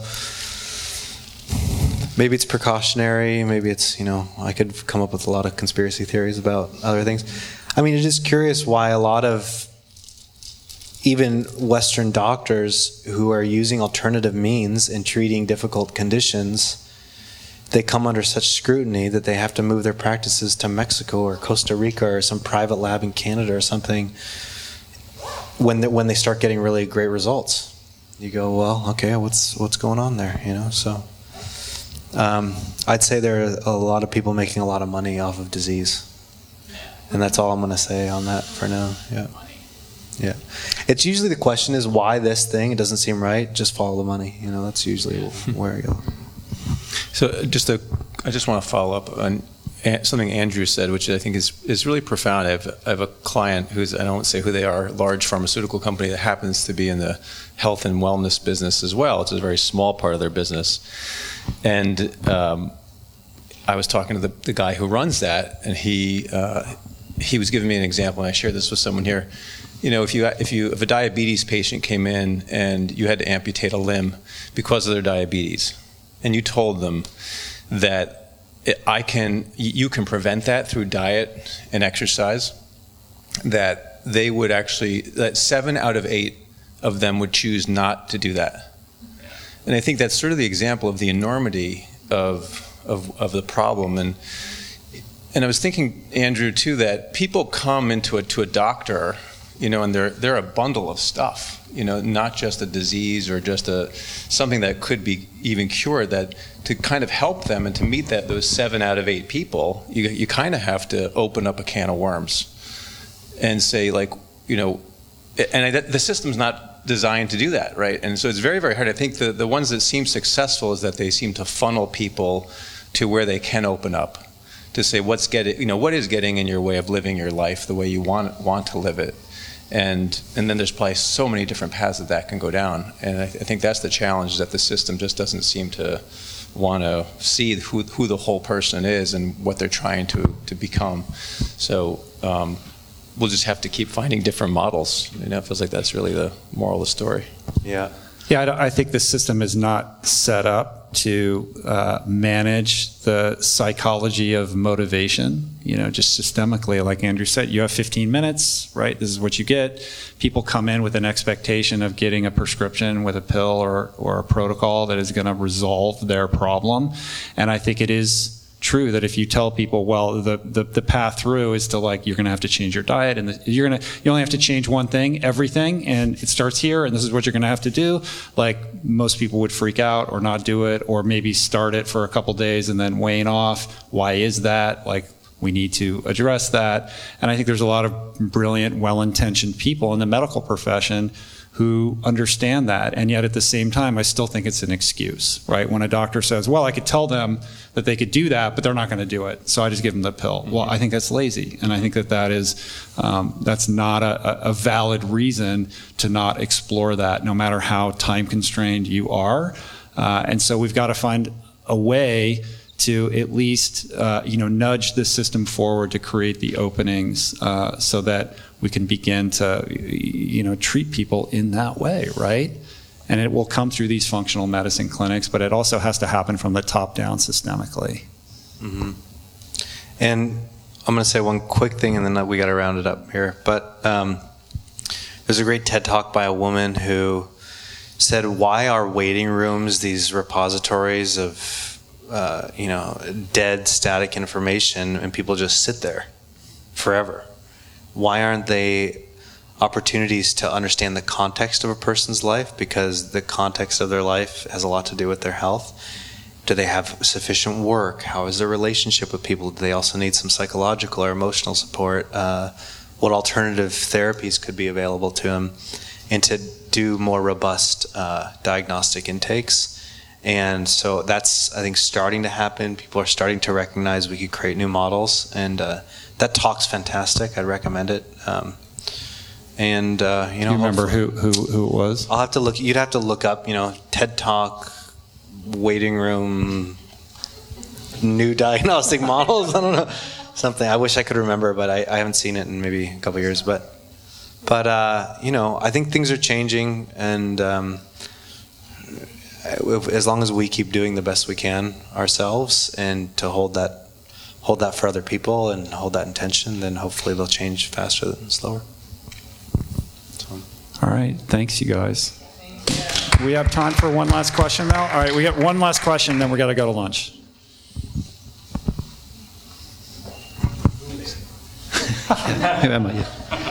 It was just a quick question on what's the best type of movement or exercise for longevity. So you look at the blue zones, and people there weren't running marathons, or they're not Olympians or anything like that. They're people, they're shepherds or people that do a lot of walking or gardening. Mm-hmm. So to get to the 120 years that you were talking about, should we be giving up the marathons and doing more walking? Or what's the view of Chinese medicine on that? I think that depends on the person. I think that's an individual thing. Just like diet, I think exercise can be customized for an ideal for a person. I like the idea of following seasons, so more active in the summer, and in the winter focusing more on quiet or more like yoga or things that are more stillness oriented or mindfulness oriented. One thing is that one of my teachers went to China to study some of these villages that have huge concentrations of centenarians, and he was trying to find out, is there something they're doing that's different than other places? So like in one village, he found out they were drinking as their drink, like they drank it instead of water basically, an herb called jiaogulan, which is gynostema tea. They just drank the stuff all day long. It's incredibly rich, and it's one of the most antioxidant rich foods you can consume, and they were drinking it like water. But in the places with extreme longevity, they were finding that the exercise was usually like a lot of farming work. So it was a lot of like hands in the dirt. And it'd be dynamic movement in all directions, different weights, different things. But I think in terms of intentional movement, there are things like something called Bakun Daoyin, which is specific types of Qigong for longevity. That's the intention of the practice. And it's similar to what you think of as Tai Chi or Qigong, but it's really about cultivating inner strength, inner energy. I'm happy to talk to you more about that.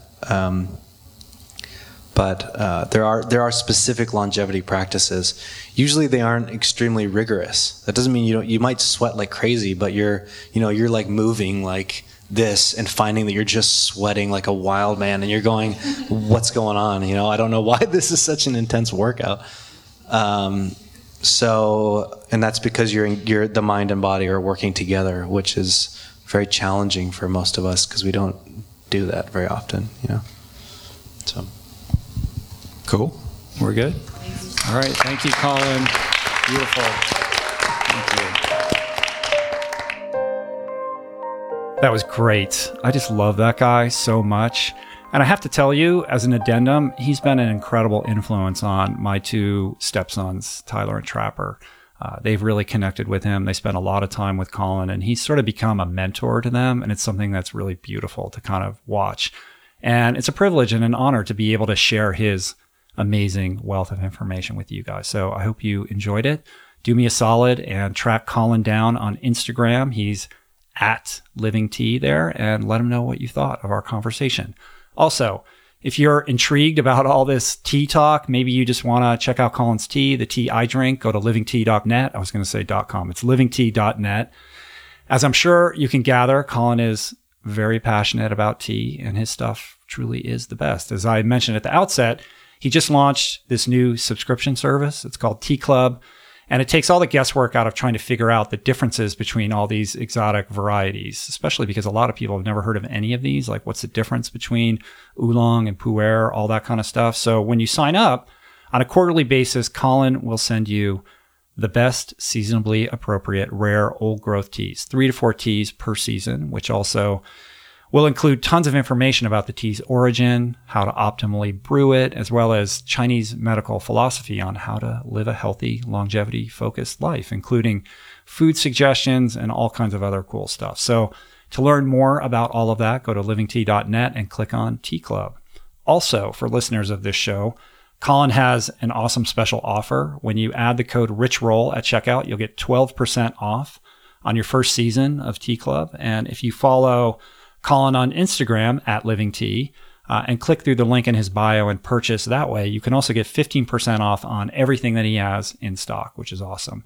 Finally, if you sign up for his newsletter, you'll also be the first in line on future offerings and rebates that he's putting out to the world. And I should point out that Colin recently relocated to Denver, Colorado, where he's conducting these tea ceremonies for groups, and he's also working on opening a tea house next year. So if you happen to live in that region, or perhaps you're passing through, I would definitely recommend you avail yourself of the opportunity to sit with him and enjoy a tea ceremony. It really is an amazing, transcendent experience. Again, I get nothing from this. I'm not profiting whatsoever. I just love Colin. I think his stuff is amazing. It's the best, and I want you guys to check it out. Another reminder, in celebration of my impending 51st birthday, I am committed to raising $51,000 for Charity Water to bring clean water to those most in need. And I really need your help to get there. So come on, people. This is the giving season.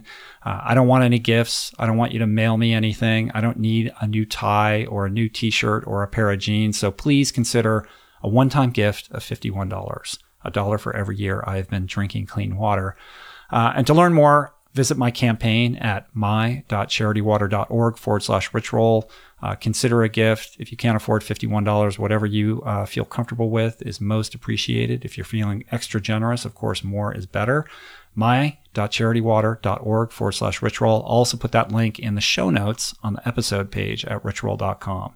Speaking of which, you should always visit the episode pages on my site. We put a ton of time and consideration into packing these pages with numerous links and helpful information related to the episode and the podcast guest to take your experience further and deeper. If you would like to support this show and my work in general, please share the podcast with your friends and on social media. Leave a review on iTunes. Hit that subscribe button. And also, we have a Patreon set up for people who want to financially contribute to my work. But if you're considering donating a gift to me on Patreon, please consider donating that money to Charity Water instead. Again, at the aforementioned link. If you would like to receive a free short weekly email from me, I send one out every week. It's called Roll Call, 5 or 6 things I stumbled across over the course of the week.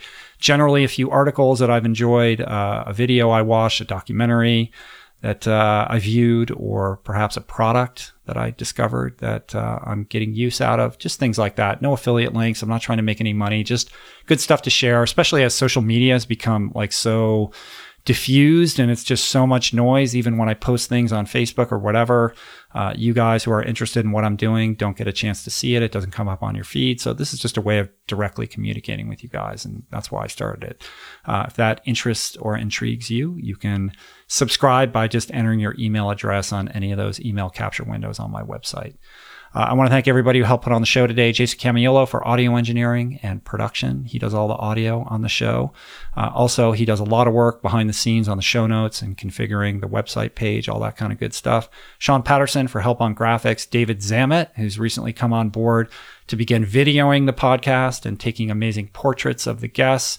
We're slowly getting up to speed, ramping up how we're going to be presenting this new material to you guys. I'm really excited about that, including configuring a new podcast studio, all kinds of cool stuff coming. And David is the guy behind that. Theme music, as always, by Anna Lemma. But I should point out that quite often the interstitial music that you're hearing in the podcast are original compositions by Jason Camiolo, the audio engineer. I don't know what music he's using today, but if you're enjoying it, you can hit him up at Jason Camiolo on Twitter and Instagram. Let him know that you're enjoying his work and all of the music that he has been selecting and sharing, much of which, again, is written by himself. Also, hit up David on Instagram as well, at David Zammit, Zammit. Let him know that you're appreciating all the work that he's doing into the photography and video work. Like I said, we're ramping up our YouTube page. I'm putting up about 2 videos a week right now. You can find that at youtube.com/richroll. Enjoy it. If you like it, please subscribe. And that's it, you guys. Thanks for the love. I'll be back here in a couple days with a brand new episode. I think the next episode up is Tero Isakapila, the guy behind Four Sigmatic, the mushroom company. It's to talk about mushrooms and their healing properties. It's really amazing. We went behind the scenes in a recent video that David shot. You can check that out on YouTube to get a glimpse or a feel for what that podcast conversation is all about. And that's coming up on late Sunday night, Monday morning for you guys. Until then, be well, live well, peace, plants, and namaste.